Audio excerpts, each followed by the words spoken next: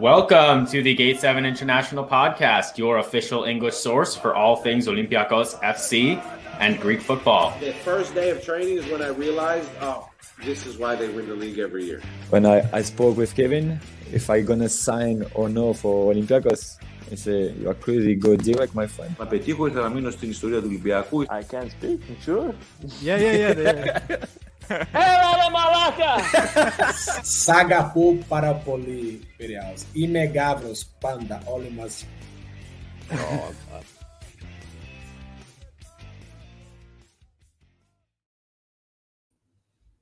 Ladies and gentlemen, good afternoon, good evening, good morning, wherever you're tuning in from. We are Gate 7 International, your number one English source for all things Olympiacos, your international home for the red and white legends. My name's Costa. I'm joined by the other Costa. Also Costa. How are you doing? I'm good. All the better for hosting a show with you. It's been a while since it was just the two of us. Yes, sir. And just watching that introduction again, I was thinking, it's probably overdue a bit of a, let's say, a refresher. And in particular, I think we need to add this guy into the intro again. This is just a selfless plug again for those of you that missed the interview with Jose Jolevas. A real, how can I even describe that interview? Just one that you can't miss. A man that did not hold back on anything. A real fun interview. You can find that on our YouTube channel, and it's available also on audio podcasts. A few things to get through before we dive into the Olympiacos Standard Liège game and entertainment. Housekeeping, we call it. Housekeeping. But we had a 6-goal thriller, if you can call it that. It was a friendly 6 goals.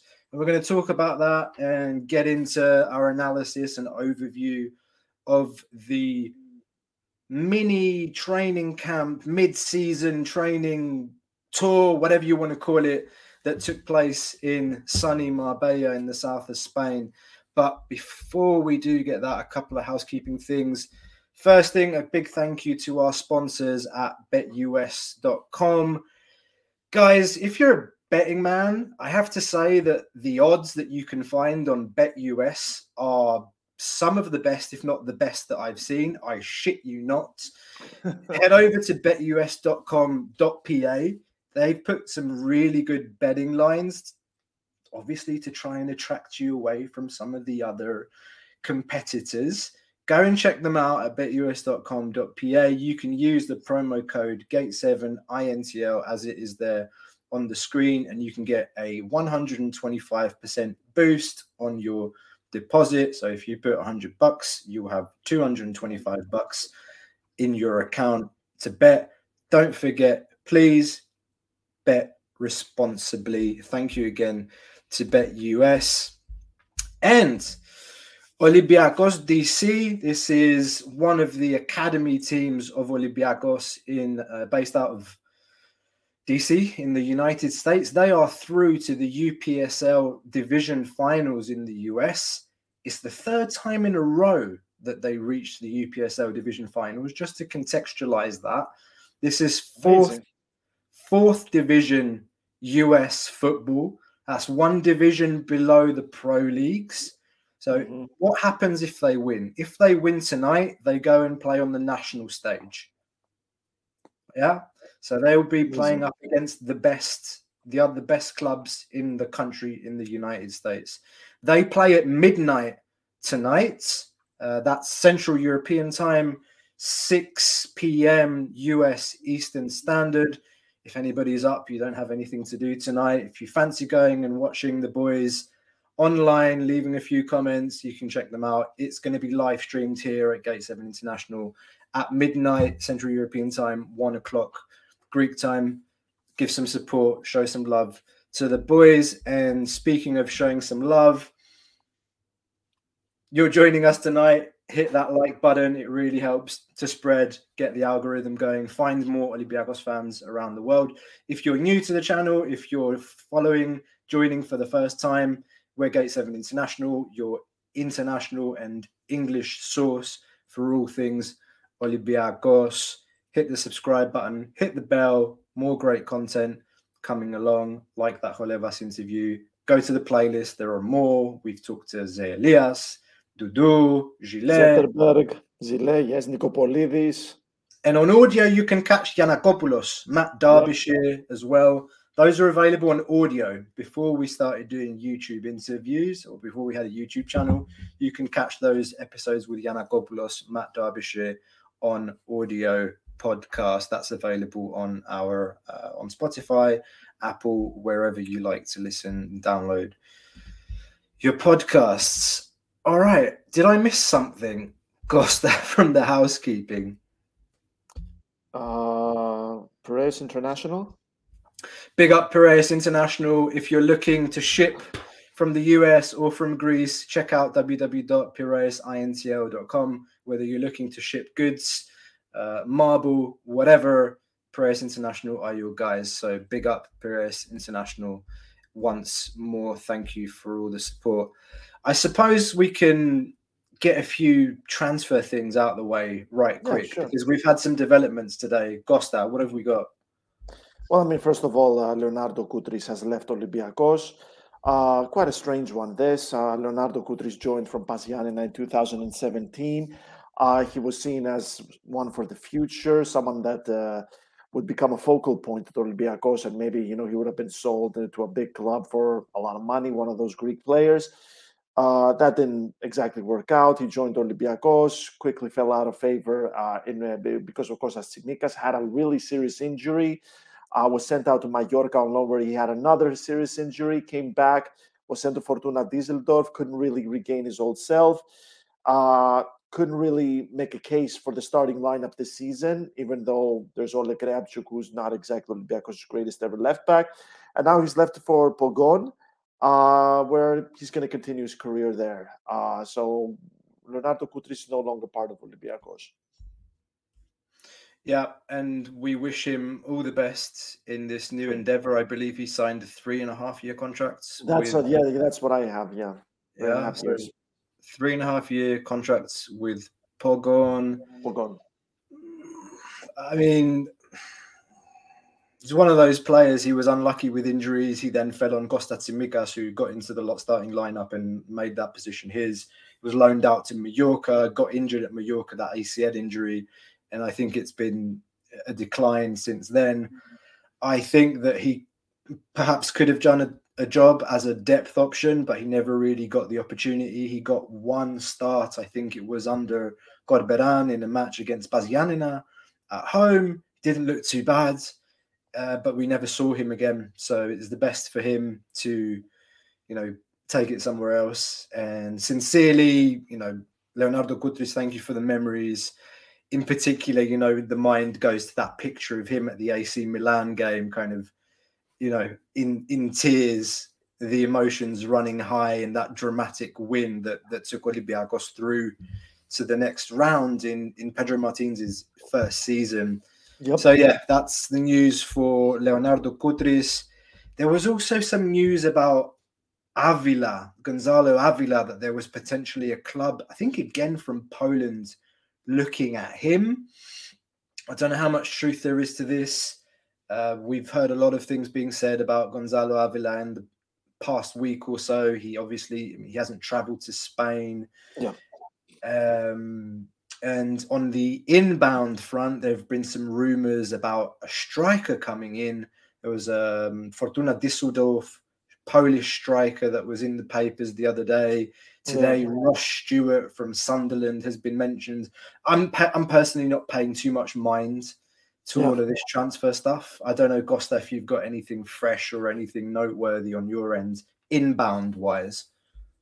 Well, I mean, first off, the outbound, a little bit about Gonzalo Avila, is that the fact that he didn't join Olympiacos in the mid-season training or warm weather camp, if you want to call it, it doesn't look like he's especially part of Mitchell's plans. Probably fell out of favor. I wouldn't be surprised if it was that Panathinaikos game that did it for him. I know there's a lot of opinions about that penalty, but still, I mean, that move at this time, the fact that the ball was going out for a free throw. I was talking to a friend of mine, and I was telling him, like, if that Doctor Strange fella from the Avengers, sat down and looked into all the universes in which Ioannidis gets to the ball before it goes out for a free throw, he wouldn't find a single universe. Like, Avila could have just sat there with his thumb up his ass and the ball would have still gone out for a free throw. But anyway, I think that's the game that really did it for him. I don't think Avila is part of Mitchell's plans in any capacity, which is why Rodney is coming to Olympiacos from Flamengo. Rumors suggesting that he signed a 3.5-year deal with Olympiacos as well as a free agent, left Flamengo. And it looks like he's coming to become the starting right back, especially after Sime Versalico left. Create some questions. Who's going to be his backup? Maybe Marius Vrusai, because he had 2 assists already in Spain, Marbella, if I'm not mistaken, they're at. Yeah. So yeah, I know about Rodney's coming to Olympiacos. Other than that, yes, I've heard the rumors about a striker. But based on what we're seeing right now in Spain, maybe a center back is in order as well. We'll get to more. We'll get to more in a minute. Yeah. So I think that's the perfect moment to kind of transition into the game today against Standard Liège.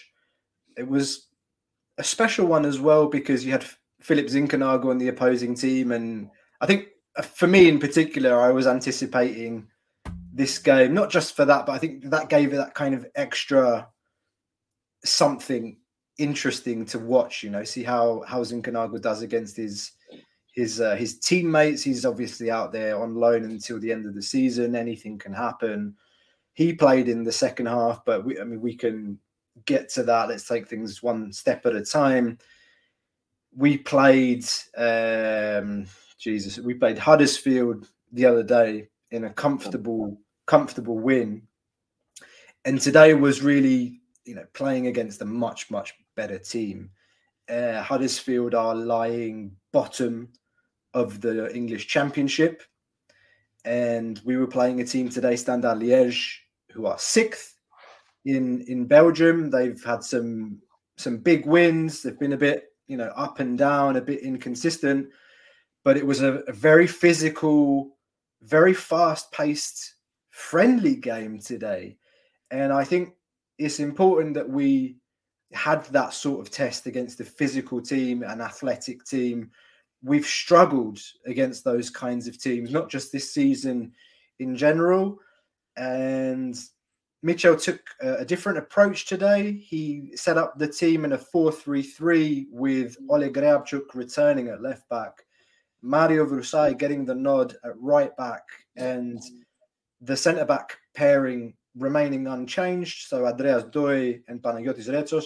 Paschalakis came in goal. He didn't play in the last game. And then he tried a midfield trio of Baitim Kasami, Yanem Villa, and Agibu Kamara, who started a second match in succession. And then he played no striker up front. He played Pep Biel as a false 9, Gary Rodriguez on the right, and Yorgos Masouras on the left. So immediately... He probably watches Gate 7 International, Mitchell. Because of the false 9? Yeah, by playing Pep Biel as a false 9. Honestly, Costa, it was another one of those interesting things to watch in the first half today, how Biel does as a false 9, because we've never seen him play as a false 9 at Olympiacos, and finally he had the opportunity today. It's a friendly match. It's an opportunity for the coach to experiment, try new things. But honestly, there was just a distinct lack of creativity in the side in the first half. And yes, we were playing against a much better team than Huddersfield, but there was no build-up from the wing-backs. Masouras got into some good positions, didn't finish. He had a few shots. Gary Rodriguez had a shot on goal, but ideally you want to see Pep Biel play with Fortunis, play with James, play a false 9 when he's playing with the starting players. So the first half for me was a bit drab. I don't know. I don't know. When you have players like Yanem Villa and Baitim Kasami, they're both quite heavy. They're not the fastest. So if we don't succeed in the press, which I think that was what we tried to do in the first half. We had fast players up the top of the pitch, and Agibu Kamara playing a little bit in front of Villa and Kasami, trying to steal the ball. Did quite well at that, like stealing the ball high up the pitch and trying to create situations and from forced errors from the opposition. But do you think we're ever going to see that? Kasami and Mvila with Juan possibly? Like, what's your take on that? I was reading it at Sport 24 today that apparently this might be the plan of having a 4-3-3 with Kasami, Juan, and Mvila in midfield. We were talking before the show that Olympiacos already have two players that are on their way back from the World Cup, and those are Pierre Koundé and Papa Boussissé after Cameroon and Senegal were eliminated. Senegal were eliminated today after losing to England.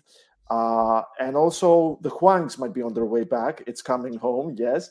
The Hwangs might be coming as well tomorrow night or the next morning because they're playing Brazil, unless they pull off, another giant slaying kind of performance, which is good for Olympiacos. It's good to have the players back without a lot of fatigue, without any injuries as well. Although Inbaum still has time to get injured, hopefully not.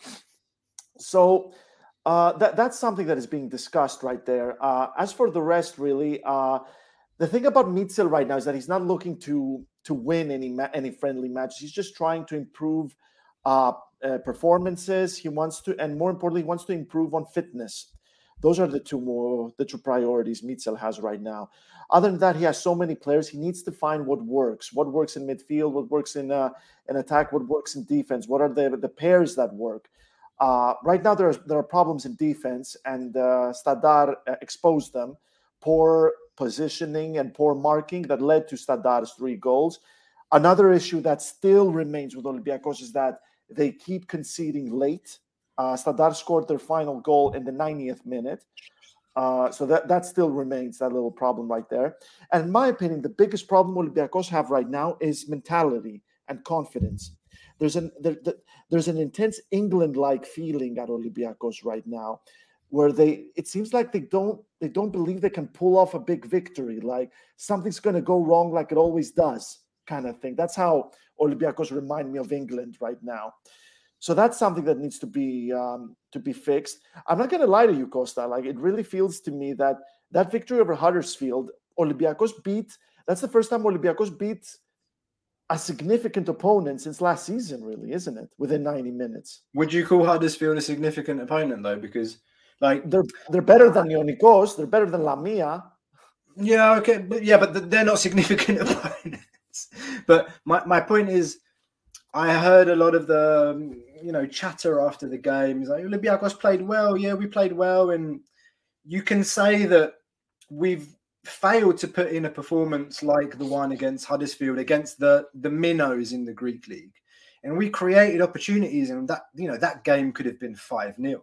Bakambu should have had a hat trick, and Fortunis assists to go with it. But I think one might say is the Huddersfield game kind of papering over cracks. My immediate reaction to the Huddersfield game was that we shouldn't read into it too much. We're going to see where we're at today against a team like Standard Liège, which is a good team playing in a very competitive league, as is the Belgian league. And, like I said, the first half for me was very experimental. And the second half was closer to what I think we're going to see moving forward. We saw 3 goals in the second half, Costa. I haven't seen 3 goals in I don't know how long. An Olympiacos team scoring 3 goals, and it could have been more. Again, Bakambu missed a couple of opportunities. We missed a lot of opportunities, and he did the same with Huddersfield. That's a bit worrying, right there. At least one of them he put away today. There was another one. Fortunis set him up after a really nice exchange down the left-hand side, cut back from Costa, and then he was in front of the goal, side-footed it. Keeper made a good save, to be honest. But again, you worry about him not being clinical enough. And then you've got El Arabi. El Arabi he got a couple of goals today.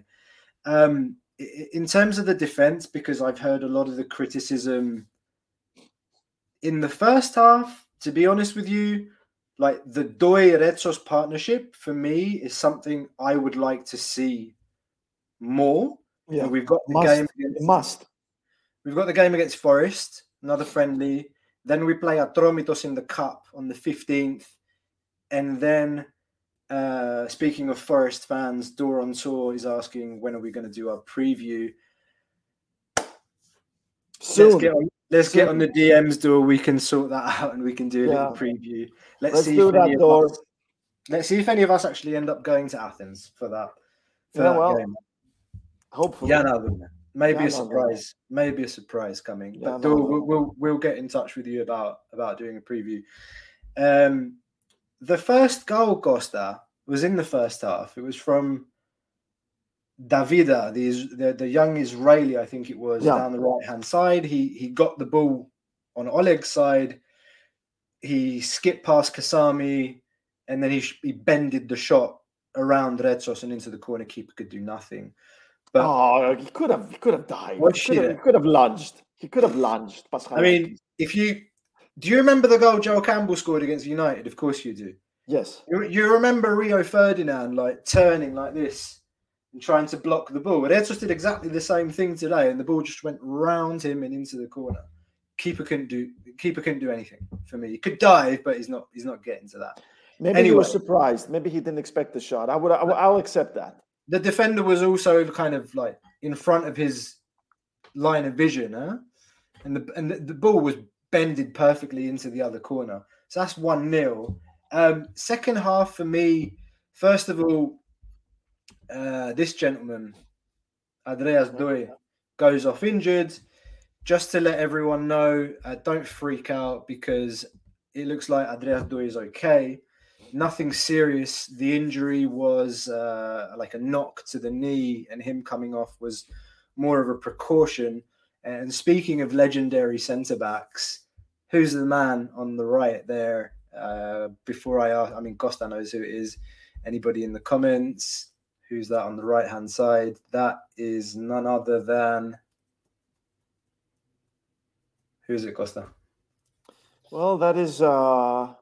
Either the best or the second best center back Olympiacos ever had.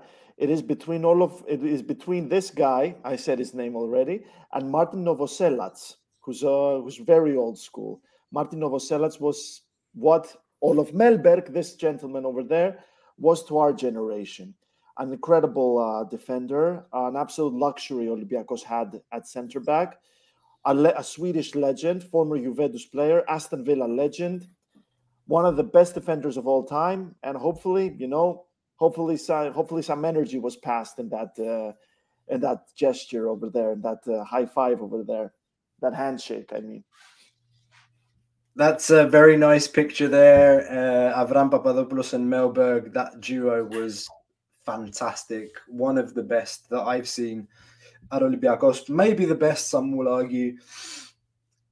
Let's not get into that. I think we've had that conversation on this. That was the best centre back pairing in Olympiacos history. Avram Papadopoulos and Olof Mellberg. You know what? Rafik Djibor did an interview with Sport 24. I've been listening to it, bits and pieces, and they asked him like, who is his favourite teammate at Olympiacos? And guess who it was? I didn't watch the interview. Guess. Who do you think he said? Rafik Djibor, favorite teammate of all time. Yeah. At Olympiacos, like his favorite Olympiacos teammate. I was going to say Jamel Abdoun, but something tells me this is a bit of a trick question. So you know what? I'm going to say Avram Papadopoulos. Yeah, well, he's in the picture. So he said Avram. Avram Papadopoulos was his favorite teammate. He said because of the fighting spirit, the mentality, the way he was, is like he felt like he was somebody that he wanted to take into battle with him. He said that about Avram Papadopoulos, and I'm just bringing that up because his mug is in the picture there. So yeah, no, nice to see Olof Mellberg dropping in to check out his old team. What a fantastic player. Yeah, we would love to have a centre-back like that. What we wouldn't give to have a centre-back like that at our club right now.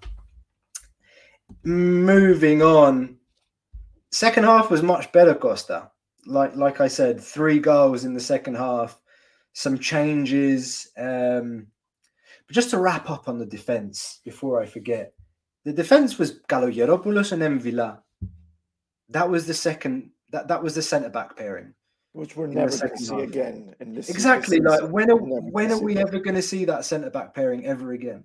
It's like a lot of the emphasis has been on the leaking the goals in the second half and the defense, and it's worrying. And yes, you don't like to concede 3 goals. You don't like to concede a last minute goal.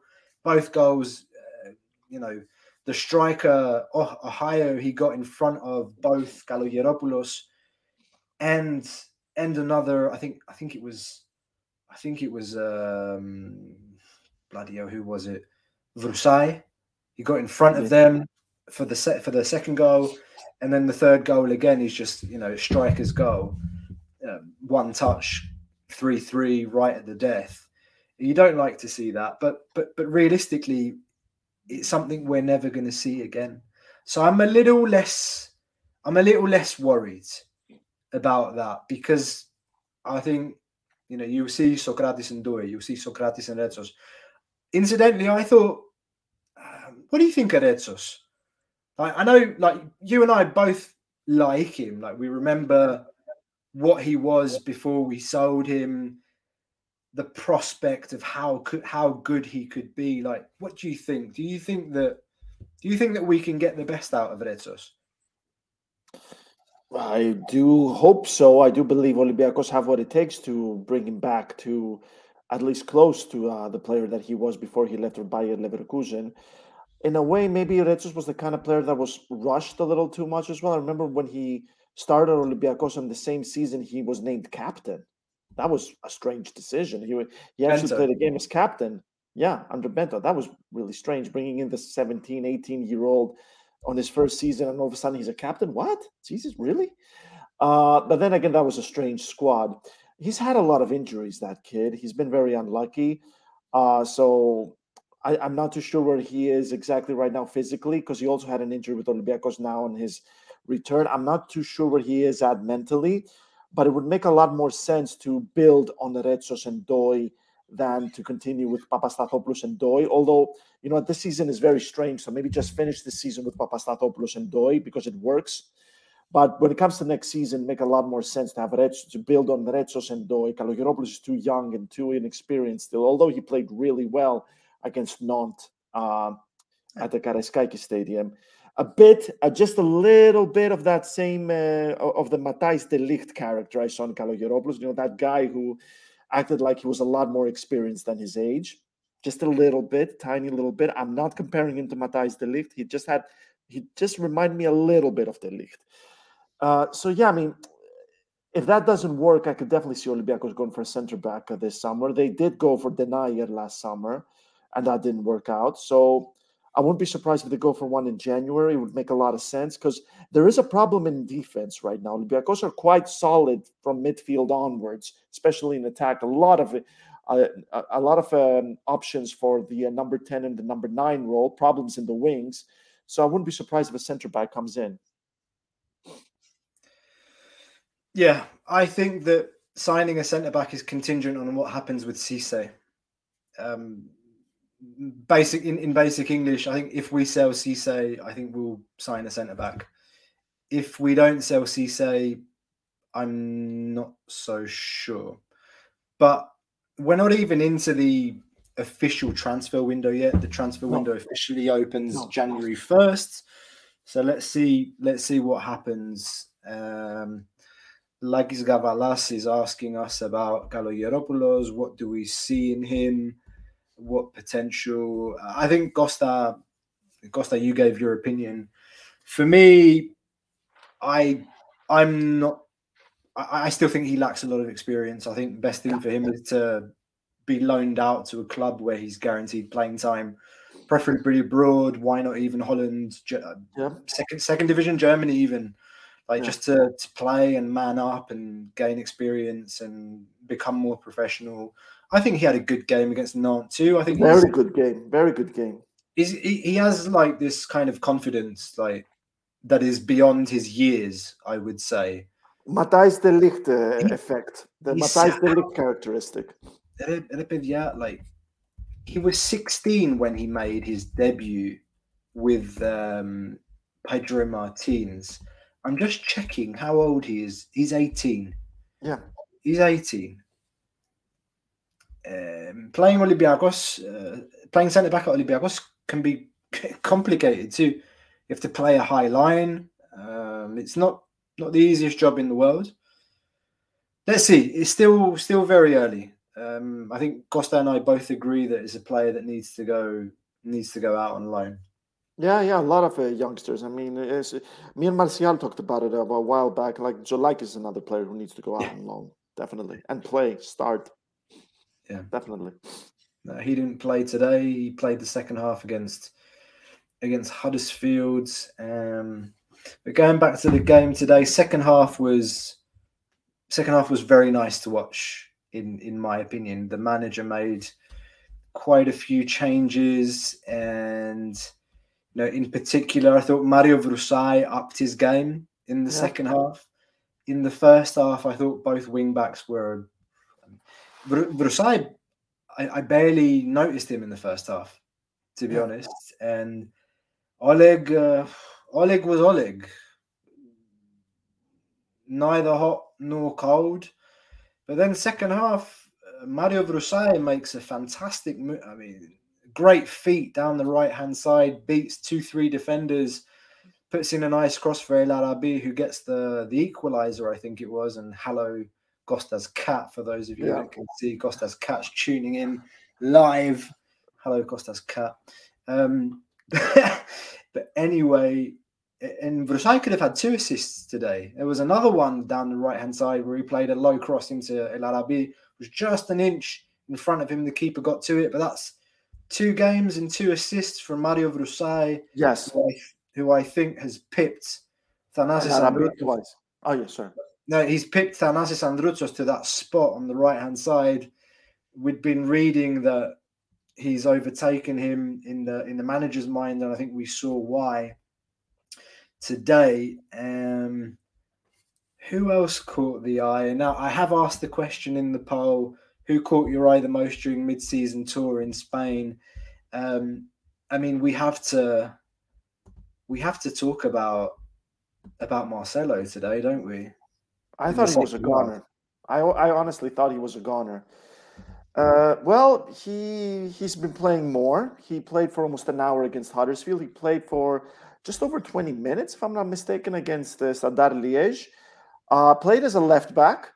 In mid-season, he's playing as a left back, whereas during the first half of the season, he played more of like a weird central midfielder, more of a number 6. Very good in attack. Problems on his defending, though. He produced 2 assists today. Really good game by Marcelo. Obviously, his confidence is sky high now. He's in a very good mood because his son Enzo signed his first contract with Real Madrid at the age of 13. So, yeah, I mean, this is his second chance. He is getting what he needed, which was a preseason with Olympiacos. I think there is a sense of they want to give him the chance. There's a sense that they want to see what he can do if he regains his confidence. It's obvious that he has an influence backstage in the sense that people look up to him, like his word means something. What he says means something. He can be kind of a motivator as well. Definitely, he could be a focal point at least, backstage, to help lift spirits because of his success with Real. Yeah, some really good performances. But like I said, he was good moving forward, not that good at the back. And if I'm not mistaken, at some point Fortunis played at the left, and that was a pretty good partnership, wasn't it, Costa? I mean, in a sense, that it'd be much better to have Marcelo and Kostas Fortunis, a non-winger, playing on the wings for the second half of the season, isn't it? Yeah, I think somebody tweeted at me about this. I tweeted, I think, into the second half, how much of a difference it was in the second half.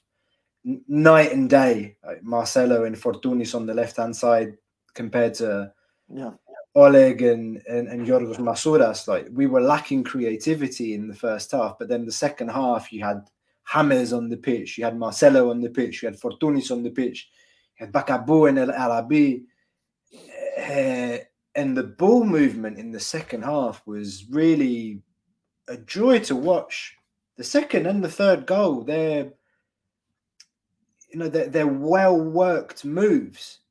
Organomenes epithesis in Greek. The third goal, it started on the right hand side. I think Vrusai had the ball. It's gone out to Bouchalakis. Bouchalakis has open space in front of him, and you're thinking for a moment he's got space to shoot, and then he knocks it out wide to Marcelo. Marcelo puts in a cross on a silver platter for El Arabi, and El Arabi gets a header and he puts it into the corner, and it's a beautiful goal.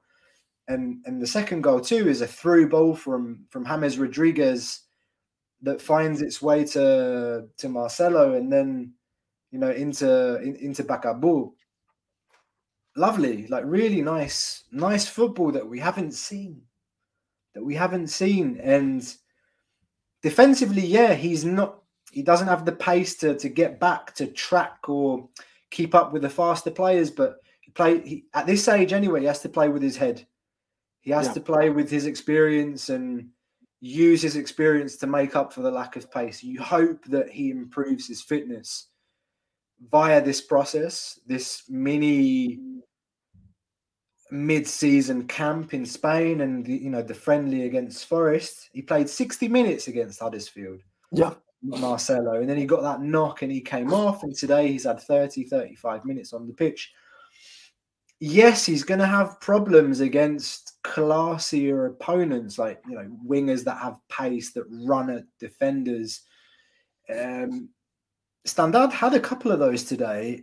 Honestly, I don't think there were situations today one-on-one where he got exposed. The problem is just when we're in transition and he's high up the pitch, he can't get back. That's why you need a player like Samaseko, someone that can sweep up and come from the midfield and slot into that left hole. When he goes forward, you've got to make sure someone's there and giving some protection to the team. So I think it's a tactical question, because what Marcelo brings to the team in the final third above the halfway line is night and day. Isn't even the right expression when you compare to Oleg. Is really just what are we talking about here? It's Marcelo we're talking about. His class and his quality is undeniable when he's on the ball, like when he needs to play a one-touch pass, or just the accuracy. The amount of times we've seen him play a cross-field ball, a diagonal 35-yard ball to feet or like into the right space for the winger to run into. We saw that the only time he played in Greece as a left-back was against Lamia. Correct me if I'm wrong. Sounds about right. Yeah, sounds about right. The only game that he played as a left-back, he came on as a sub. And you're right, Costa. Every other time he came on, they tried to protect him. Like he was playing number 6, number 8 kind of weird role. Yeah, like centre mid or like out on the left, but not really on the left. And it was weird. It's like we bought him to play left back.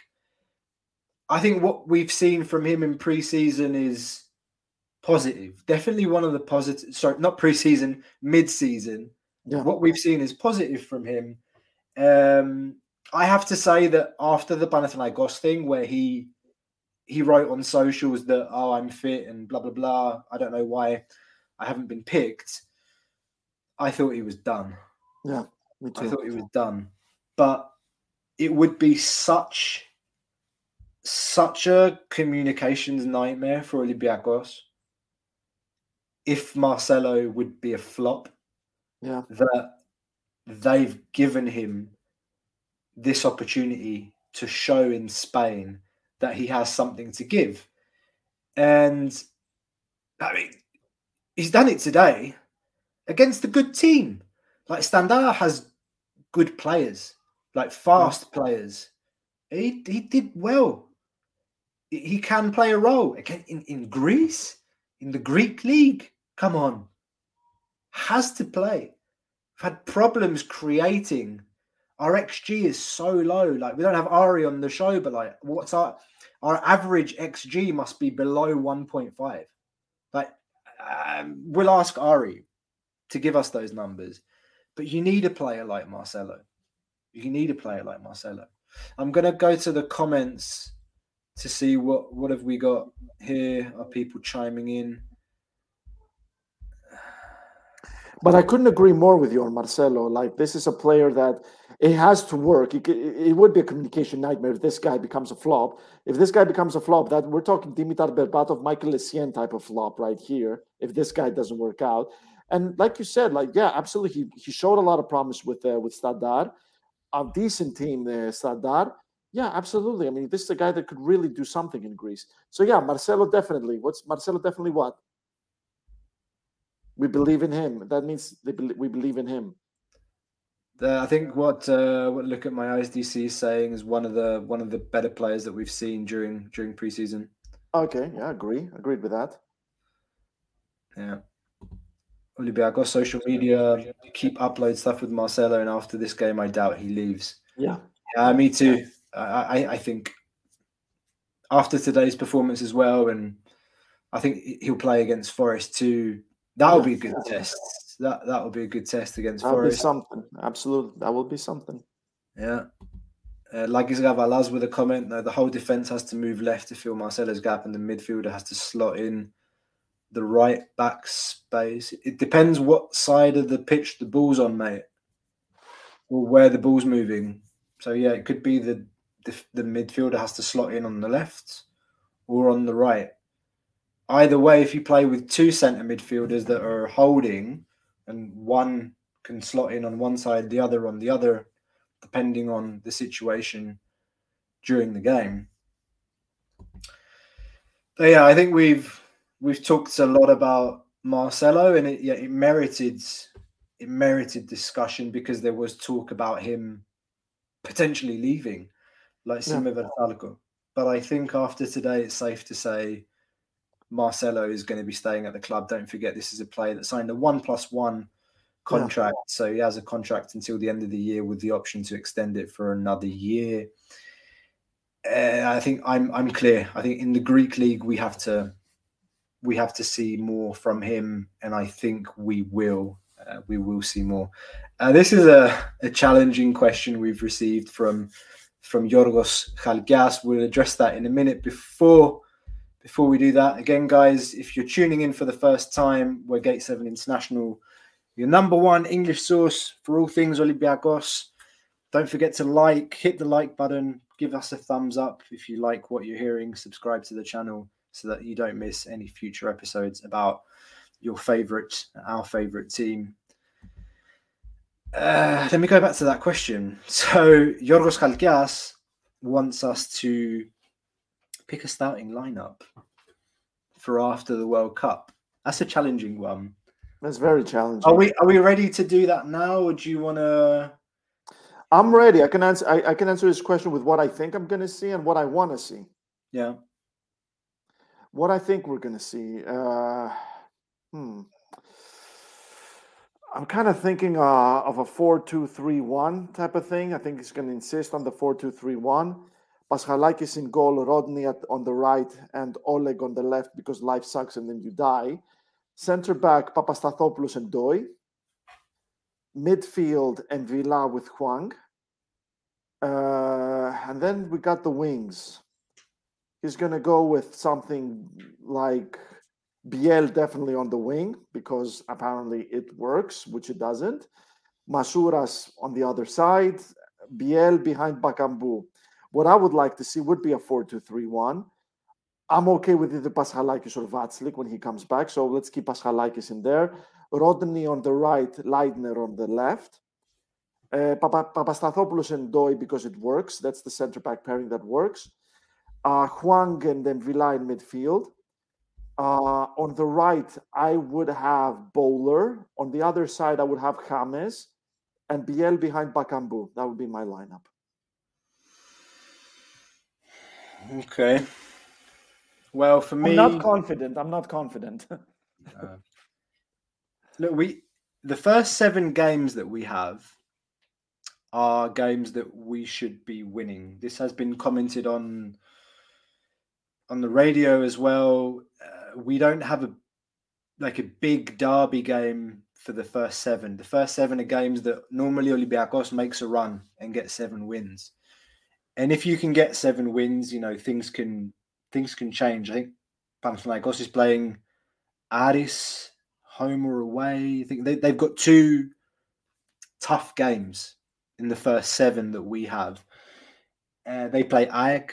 I think they play Aris. Well, so I think if you're looking to play teams that are, teams we should be beating comfortably, you put out an attacking lineup. Yeah. So for me, my starting lineup is Paskalakis in goal. I think Rodinei on the right, even though I've never seen him play. I think he's coming as a starter. Yeah, but he won't play until January. Yeah. So he won't play two league games. He won't play in the cup. He'll miss 3 games. There are 3 official games before January. So Vrusai will play as the starting right back. Oh, absolutely. It's going to be Vrusai, yeah. For me. And then I think Andreas Doi definitely has one of the shirts of the starting 11, and then it's between Retsos and Sokratis. Sokratis is a rhythm player. He needs to be fully fit. I think if Retsos puts in a good performance against Forest, Retsos has a good chance of starting. On the left, I'm going to say Marcelo. If Marcelo's fit... That's something I never thought I would ever hear you say, ever. If Marcelo's fit, he plays. For me, he plays. I'm so done with Oleg Ryabchuk. The guy's a survivor, but I'm so done. I had that feeling today in the game against Liège. It's like we don't have any build-up from our wing-backs. And against Huddersfield, we had that. There was build-up from the wings. And you're playing against lower, you have to play him. It's funny. Is it a U-turn from my part? I've been quite cautious, huh? I never said this was going to be an amazing transfer. We had our doubts about, he's older, he's not in good physical condition. But based on what we've seen today in the last game, he has to play. I play him. He starts. My biggest disappointment with Marcelo, one thing I was really hoping with the Marcelo transfer would be that Oleg would finally up his game. Oleg would finally understand that if I don't play well, I'm not going to play in this team. If, no matter what happens, I'm not playing in this team. It never happened. I was hoping that this would be the moment a firelight lights under his ass and he would finally start getting things right. Didn't happen. You know what you're going to get from him. And I think it's limit up. Limit up for Oleg. Him and Yorgos Masouras. I don't think they can improve anymore at Olympiacos. There's nothing more that they have to show me. I think they're both at their, they've reached their peak and they're either at the peak or they're in decline. I think we should have sold Yorgos Masouras this summer. He hasn't scored a goal since September against Aris. Okay, back to my starting 11. Juan and Villar, yes. James Rodriguez, yes. Kostas Fortounis for me. Kostas Fortounis, for me, is a starter. Which position? On one of the wings. Yeah. But we saw today and we saw against Huddersfield, I think against Huddersfield, he had the creativity, he was interlinking with Biel. He had a really good relationship with Biel in the first game. Today, he was on the pitch when Biel came off. James looked a bit stiff today. Yeah. He played a nice ball in for the second goal, but he looked a bit stiff. Costa, for me, has been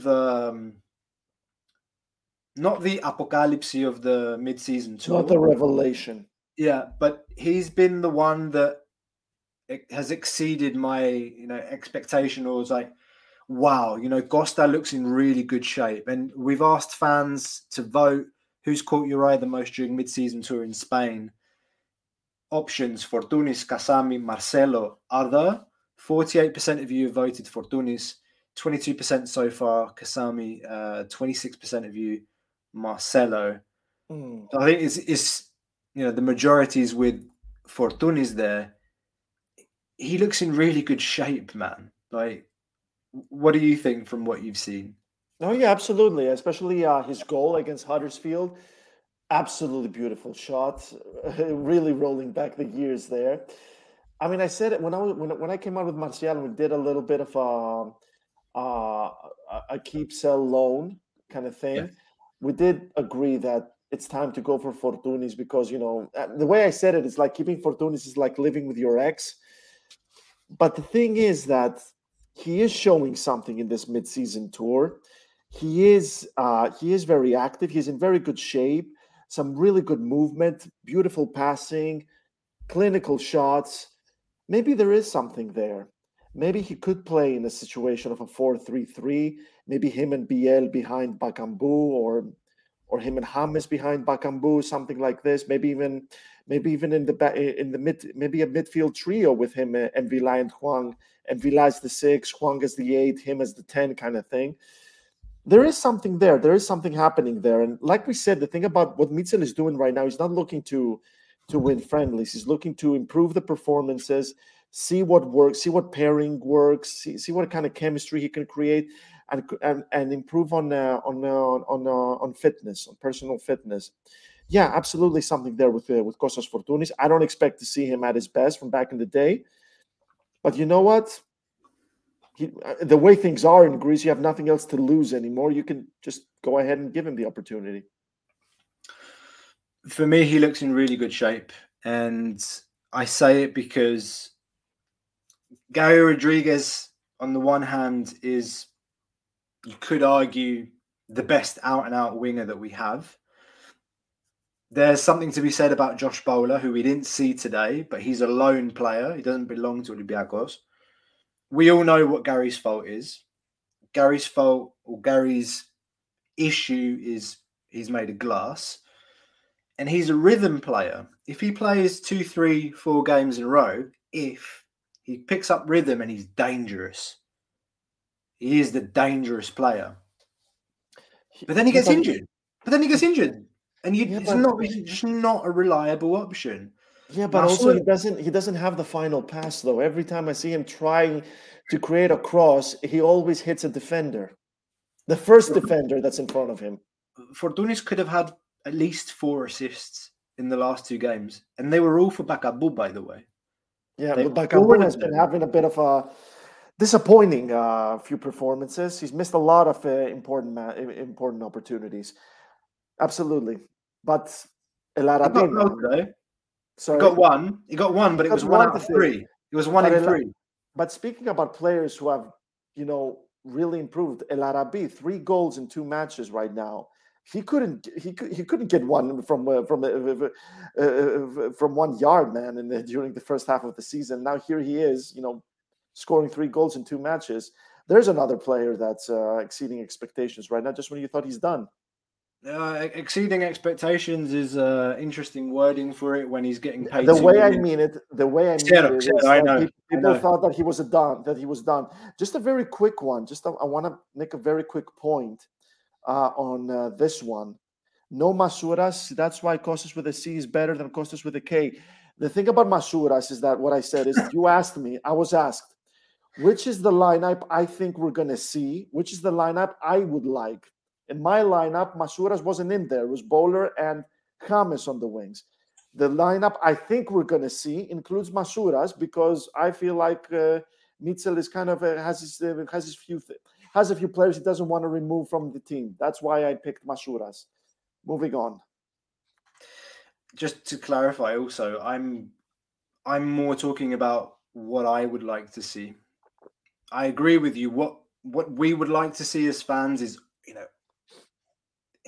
it's very hard to be in the manager's head. Masouras is one of those players, like it or not, all managers like him because his work rate, because the thing he's good at. I just, like I said earlier, I think he's a player that, there was a question in the chat, who I think, again, from Yorgos Kalkias, about the players that we think are done, like, that need to move on. We had an episode. About that. We did do a keep loan sell episode. Yeah. Go back. You can go back and watch that. I already said my opinion on Masouras. I think he's one to go, but I don't think he will go this window. I think it will be a discussion again in the summer. Bouchalakis.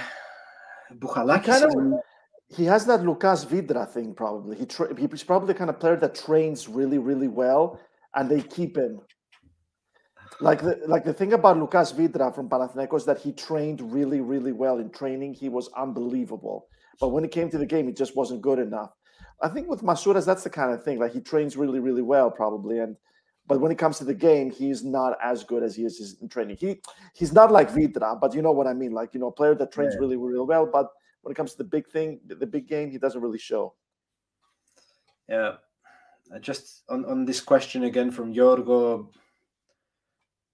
Kunde, will a bid come in? Cisse, I think those are both players that... Kunde hasn't been a good match for Olympiacos, I think. I think it's best for both parties if he leaves. It's good for him, good for the club. We'll get some money in the coffers. Perhaps Cisse, as much as I love him, I think it's time for him to go. I think, again, one of those that's, win-win for both parties. He has to be sold. He's the kind of player that needs to be sold yesterday. Yeah. What else? He didn't play in the World Cup except for the first game against the Netherlands, so I'm not too sure how far high his stock is right now. Yeah. Nolan Linda Fox asks, what's up with Leidner? Okay, so Leidner played 35 minutes in the first game, the first friendly against Huddersfield. Is essentially the first time he plays with the first team, that 35 minutes. He's never played with the first team before. Never. Yeah. Didn't show much, but it's hard. It's hard for young left back, and there's been a lot said that he's very good going forward. I mean, we've done a deep dive on him. You can go back and watch that. One of the playlists we have, the scout reports that Ari does, fantastic. Go and check that out. We know this is a player that has good attacking ability going forward. He can cross the ball pretty well from what we've seen. Some of the talk has been about his defensive frailties, but in all honesty, like, let's flip that on its head. Oleg is known for his defensive traits and less for his offensive. Yeah. So what? It's okay to say that Doron Leidner is good attacking, but he's not as good defending. But then what about Oleg? Is he great going forward and great at defending? No. The only way a player improves is a little bit training, personal, team training, but the most improvement is gained via match experience. That's what Leidner doesn't have. There's been talk about a loan move, potentially. Yeah. If it looks like Marcelo is keeping down a spot, then maybe that's the best thing for him, is to go out on loan, because he needs to be playing. It's strange, though, because neither Corberan or Mitchell were... neither Corberan was keen on him. Mitchell is not keen on him as well. And where does this come from? Mitchell's not keen on him. When did he see him? When did he see him? When did he play? He had him in training, man. Yeah, but when you play 2 games a week, you don't have time to experiment. That's one thing I'll give Mitchell. So when he came in, I'm not going to start experimenting. Who's my left back? Oleg. I don't fuck around with the defense. Well, he did give Doi opportunities. That's a bit of an experiment, isn't it? Yeah, but the situation at centre back was screwed and needed some kind of fix. And Doyle was lucky in that we had a lot of injuries at the back, and he came in that game. And yes, it was a gamble. He stuck with him, but on the left you had a constant. You had a constant at left back, and the other problematic constant still though.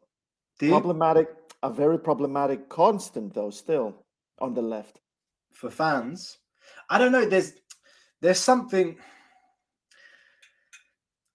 inside me that says Mitchell sees we have an issue at left back, because I don't know, like the amount of like misplaced passes or just how poor Oleg can be in build up. And I know Mitchell puts an emphasis on this in having good build up from the back. I don't think his position is as certain. That's why my mind goes to Marcelo. I don't know what it is with Leidner. Like he hasn't played Costa. I haven't seen him play. I got a question for you. If Marcelo regains a third of what he was, I don't know, 2 years ago at Real, would you be happy with him at Olympiacos? Do you think he'd be a focal point at Olympiacos? Plagaganis. I think he was a focal point today. A third. I thought today he was a focal point. I mean, he made 2 assists. Just the way. I see what you mean. I try not to get carried away by friendlies, though. I try not to get too high or too low. The intensity that Standard Liège were playing with today in a friendly, it was a physical game. It was fast. It was up and down. There were fouls. Standard could have had a player sent off, but the referee closed his eyes. Like Bakabou was through on goal, got pulled down, and no red, no foul even. It was a physical game. No, I absolutely hear you. But like I said, I try not to get too high or too low, because friendlies are completely different. The atmosphere, the mentality, the pressure, the rhythm is something different. Marcelo can't play against Ionikos, against Paz Giannina, against Lamia, against Xanthi. Fuck. Come on. You're kind of stuck in 2020. Yeah, I agree with you on that. And make a difference. Like I said, all I'm saying is I'm trying not to get too high, too low. And I advise the fans the same thing. Like, yeah, he did play really well, but we need a constant there. I try not to get carried away with friendlies. And that's what Mitchell is doing as well. Yeah. Yor was saying, honestly, guys, I'm done with Masouras and Gary. So disappointing. The final pass is just dreadful. It's night and day, man. When Fortounis is on the ball on the left-hand side, like, you know he has the quality to play the final ball. Masouras is frustrating. Maybe in a different setup, like Masouras will get those chances that he likes on the far post, with a one-touch finish or like a header on the far post. That's how he scores most of his goals. It's like one-touch finishes. And Gary, for me, if you're asking me about players who, I would want to see go, he's one of them. He's just not reliable. Yeah. Not reliable enough. I'm just looking through some of the comments we may have missed, Costa. Of course. We have a question from Yorgos Chalikias. What about Agibu? What's happening with him? I'll get it up for you. I'll get it up right here. There we go. That's a really good question, and I wanted to talk about him because I think he's got something. I think he's shown a different kind of determination and good attitude in these friendlies too. Like, he's good at pressing. He's good at intercepting. He's good at like recuperating the ball, putting pressure on opponents.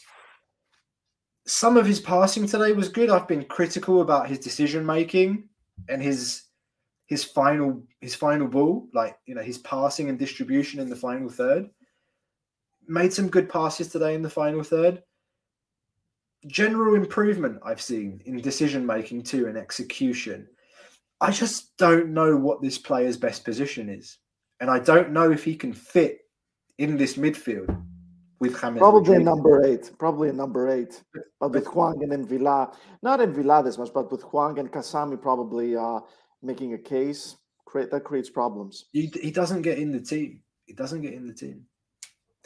Maybe and Samaseku, by the way, he's I liked what I saw from him today. Like it wasn't like, how to say, it was very subtle, but everything that he did was meaningful. Like it had an impact, whether it was him getting in front of an attacker and making a tackle, putting his body in the way of the opponent to control the ball or recuperate the ball. And he was tidy. He's nothing fancy, just substance and no nonsense. And it was, he's fit, he's fast, he's capable. He's a really good player, and it's a shame we haven't used him enough. And it's a shame he didn't arrive quickly enough to make the European list. He's a really good player. Like you said it, he's very tidy, he's very results based. He does what he must. He gets the job done, and it's a real shame we haven't used him enough. And it would be a huge shame if we don't use him in the second half of the season, especially in the playoffs, who are poised to be extremely tense, extremely critical this season. These coming playoffs might be the most critical playoffs in Greek football history. 3 teams gunning for the title, maybe 2. I don't know. I don't know how far Olympiacos will be there. But right now, as it looks, it's going to be really tense. Guy like Samaseku, you need him. Yeah, well, I've said it before, and I'm going to say it again. After this season, no more playoffs. That is if Olympiacos wins the playoffs. Do you believe still? Do you believe Olympiacos can pull it off? You believe it? Yes. I'll ask you a question when we're closing the show. I got another question for you, and I'll tell you, and I will retort to what you just said. That's going to be my retort. Okay. What else do we have? Right. This came up. Is there anything else about the game today? Anything that we may have missed? Guys in the chat, have we missed something about the game? Is there something you'd like to ask us? Drop it in the chat. We'll tackle it. I think that Nottingham game is going to be very crucial. I think that's going to be a lot of answers. A lot of questions will be answered for both teams, actually, because Nottingham are also looking to hit the ground running. Obviously, Nottingham had a big signing recently, didn't they? We're going to get to that. So I see that there are more than 35, 40 people in the chat, and there are less than 30 likes. So guys, mash that like button. Come on, guys. I mean, do you know a better non-Greek Olympiacos channel with this much quality? Come on. We're going to bring you some more players soon, huh? We're going to bring you some more Olympiacos legends, right? So come on, show us some love. Show some love. It's not like we're asking you for a donation, but if you would like to give us a donation, please, by all means. Why not? It helps the channel. It helps keep us going. Come on, guys. Hitting the like button doesn't cost you anything. Anywho, Costa, you alluded to it, and this has been somewhat controversial. Gustavo Scarpa. So Gustavo Scarpa joined Nottingham Forest. Costa, do you want to? I mean, you're following this from the UK side of things, obviously. Like, do you want to weigh in on this before I? Well, yeah. I mean, the thing is, Gustavo Scarpa appears to have been a player that Vangelis Marinakis, I suppose, was really fond of him, because since the summer we have been hearing a lot of him either joining Olympiacos or joining Nottingham. During the summer, you and I, Costa, we have been hearing from very good sources that he's coming to Olympiacos. But obviously, I mean, Olympiacos have had an insane transfer window. I mean, they changed 3 managers, basically. And they ended up with 4 number 10s. With Matteo Valbuena, Kostas Fortounis, James Rodriguez, Pepiel. there was simply no reason to bring Scarpa at Olympiacos. I feel like probably Pedro Martins wanted Scarpa, but then when he left and Pablo and then Corberan replaced him, he wanted different things, and then Mitchell came in, and all of a sudden we ended up with 4 number 10s, too many cooks that spoiled the broth, basically. So it made more sense for him to go to Nottingham Forest. Scarpa signed a 3.5-year deal that's going to see him earning a total of £5 million. That's 3.5-year deal, almost £5 million. He is very pleased to be at Nottingham Forest. I wouldn't be surprised if that's the move he preferred to have. He's in great spirits, and he's a player that could help them a lot in their relegation battle. But then again, I do have a few questions as to how a number 10 is going to fit at Nottingham Forest formation. Are they going to go for a 4-3-3? Will they go for a 4-2-3-1 to let him play as a number 10? Steve Cooper tried a few things with a number 10 with Jesse Lingard and Morgan Gibbs-White. So I'm not too sure what the plan is there, but definitely a player with immense quality. One of the best players in the Brazilian league, if not the best, with Palmeiras. Definitely a very interesting addition. And I feel like there's going to be something there. I feel like we're going to see a lot of quality from him in this coming extremely challenging second half of the Premier League season. Yeah, I think one of the first things to say about this situation with Scarpa is just that it shows how quickly things can change, or how things change with transfers. And I have to say that from our perspective as Gate 7 International, when we looked into this, it was early July and we were still in with a shot of Champions League football. And the word was that he was gonna be joining Olympiacos in January. Under what statute? Most likely on loan. Yeah, that he would sign for Forest and come to us on loan, but he would be playing with us. And I think, now that's been surfacing in the Greek press that, the deal was about Champions League, or it was about Europe, and now Olympiacos isn't in Europe. So, that any kind of hope of Scarpa coming to Greece dead in the water. Then, of course, there were the comments of the player himself saying that, he spoke to Abel Ferreira, his coach in Brazil, who was also the PAOK coach, who told him, don't go to Greece, especially if they're not playing in European competition. And I think that had a role. And at least Scarpa mentioned that in one of the many interviews where he seemed to be pressing the situation that I want to go to Forest. This is my dream. I want to play in England, etc.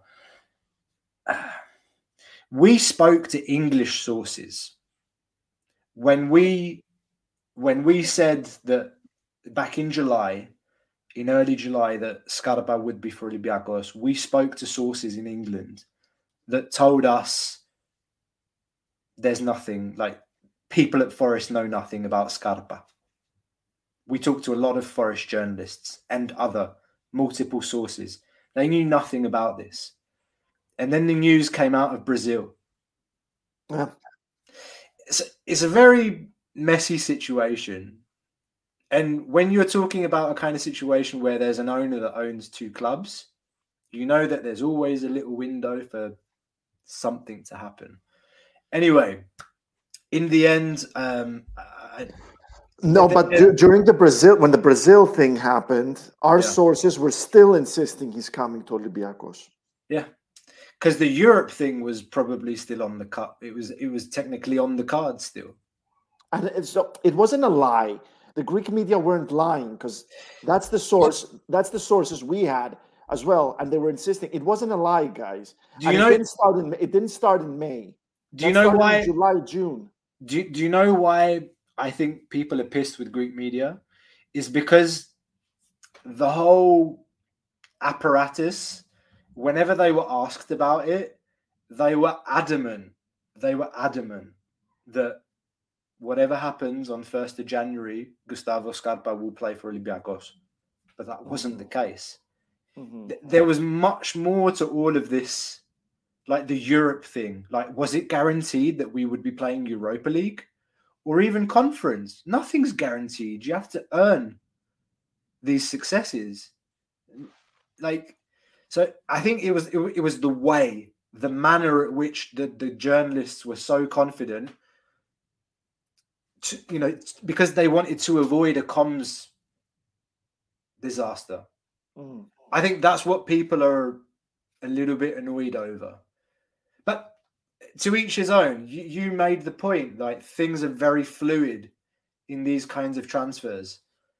But I can understand how some people may have been annoyed by the mannerisms, or just people being very confident about things that are very fluid and unpredictable, if I can call it that. But I don't know. Have we satisfied the crowds, the fans' appetite on this Scarpa situation? Manos Gate 7 says Scarpa will be begging to come to us in the summer. Well, if Nottingham get relegated, you never know. But I mean, he said in one of the interviews he gave, he said even if they get relegated, he'd be prepared to play Championship football. I mean, let's see. But he did make that comment. I mean, you mentioned the other thing, Costa, like, between the first kind of talk about Scarpa, we signed Pep Biel, we signed James Rodriguez, Costas Fortounis is now still there. He was supposed to leave. He was supposed to be a goner now. Yeah, he looks in good shape. We mentioned earlier. What else have we got here? Yeah, good question from Nolan. Do you think Scarpa is better than Gibbs White, Brennan Johnson? Don't forget Jesse Lingard. And this is one of the points that I've made a lot, is that, what's his name? The manager, Cooper. Steve Cooper, yeah. Steve Cooper runs a tight ship.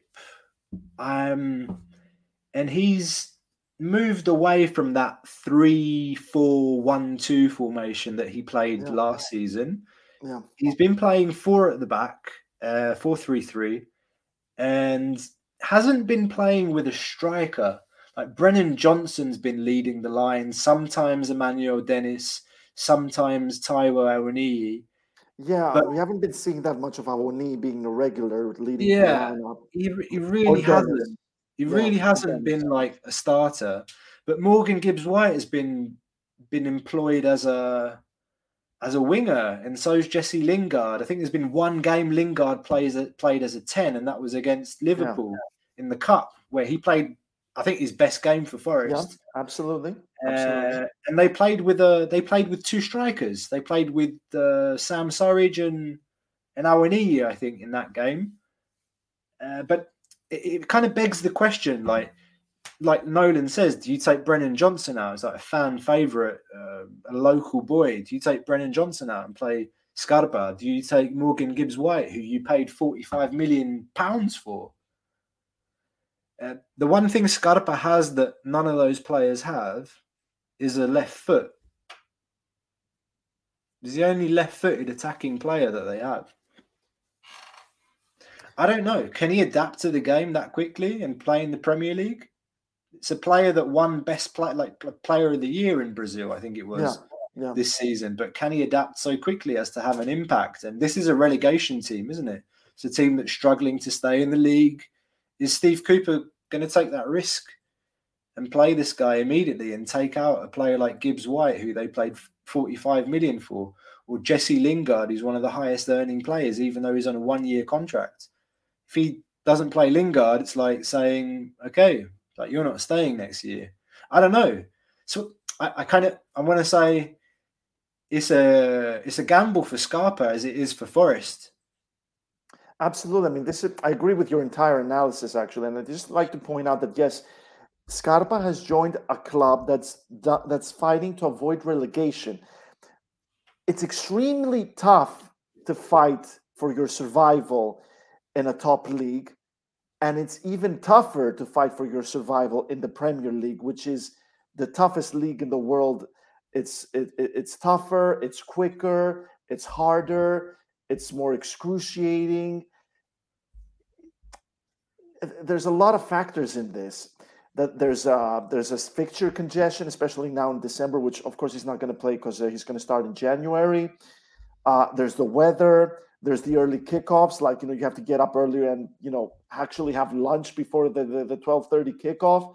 It's a lot of factors that he's not used to. But Brennan Johnson and Jesse Lingard are used to these things. They are used to English football. This is a challenge Scarpa has never had before. So it's really difficult to make that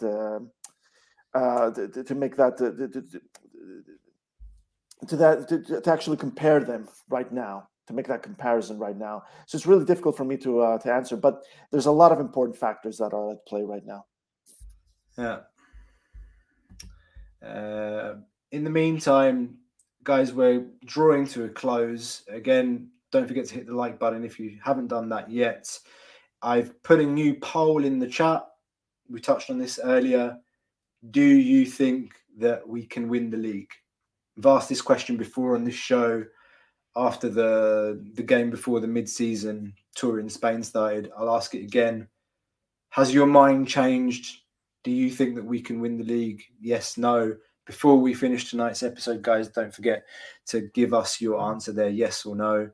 Aris Galamatis is saying Skibe, that's the former manager of the Greek national team, played with 3 number 10s, Fortounis, Mandalos, and Pelkas. Yeah, but Greece never really had any natural wingers, you could say. So yeah, we did see that under Skibe. Could see it at Forest, technically. Gibbs White, Lingard, and Scarpa. Maybe could see that. Do we think someone just said that Skipe was a failure in the comment section, which is absolutely, in my opinion, it's quite wrong, because we were in a group with Belgium who were nowhere near the shit heel they are right now. They were probably the best international team at the time. They finished 3rd in the 2018 World Cup. Those were the qualifiers for the 2018 World Cup. We finished 2nd behind them and actually picked a point in Brussels. And then we were unlucky to draw Croatia in the playoffs, and we lost to the 2nd best team. So we had the 3rd best team in the world at the time, and then we were eliminated by the 2nd best team. So no, Skibe was not a failure. He was not a shit coach. No, if I remember well, with Skibe, we got knocked out the playoffs by Croatia, who then got to the final. Yeah, that's what I'm saying. Yeah, we were eliminated. It was the 2018 qualifiers, eliminated in the group stages by Belgium, the 3rd best team, who finished 3rd in the tournament. And then Croatia, who finished 2nd, made the final. Eliminated England. Yeah. Red and white. I love that. So, look at my eyes, DC says, guess who else doesn't have a left-footed attacker? I'm not sure. I follow there. Does he mean us? Does he mean Olympiacos? We've got Biel. We've got James. Maybe he wants to clarify. Anyway, I think we've reached the end. I got a question. Oh yeah, you had a question. I had a retort. Yeah. Realistically, what do you want from Olympiacos in the second half of the season? Realistically, fight for the league. Fight for the league. Yeah. I was a bit more of a pessimist before this. Like, I was thinking, forget everything and finish second. But then I remember a conversation I had with an Olympiacos official, and that is that Gate 7 International is here. Whenever Gate 7 International criticizes Olympiacos, they don't slam Olympiacos. They don't lambast Olympiacos. You're talking about us? About us, Gate 7 International. We try to make sure that the bar is always high. Olympiacos are not a Greek team. They're a European team. They have to be what Bayern Munich is in the Bundesliga. It has to be Olympiacos and everyone else. And so the bar needs to be high up. It needs to be a European team.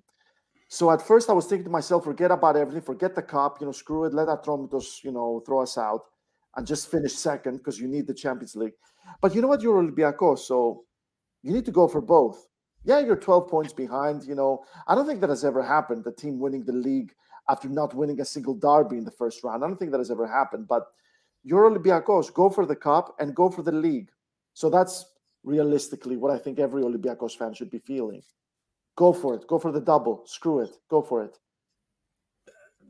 I learned this very early on in my professional life, and this is outside football, just as a professional working in my job, one of the people I worked for, she said to me, you've always got to aim for your number one objective. So it's like, I don't know, you're organizing an event and you want to bring someone fancy. It's like the president of this or like the secretary general of that, whatever it is. And you're like, no, maybe I should try a bit lower because those are unrealistic objectives or that's going to be too hard. It's like, no, you always try at the top. And if you don't get it, you get the one underneath. Yeah. So the way this season's gone, it's important that we qualify for Champions League. Mm-hmm. First and second places go to Champions League. But as you said, this is Olympiacos. Yeah. Every season, Olympiacos' objective has to be winning the league, winning the cup.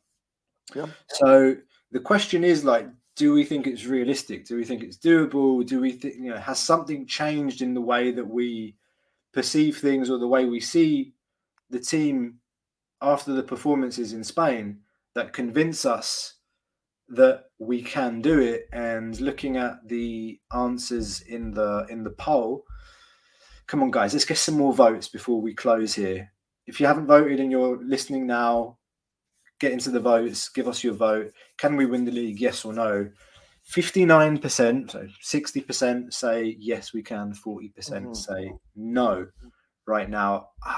I think that's slightly up from when we last asked the question, but ever so slightly.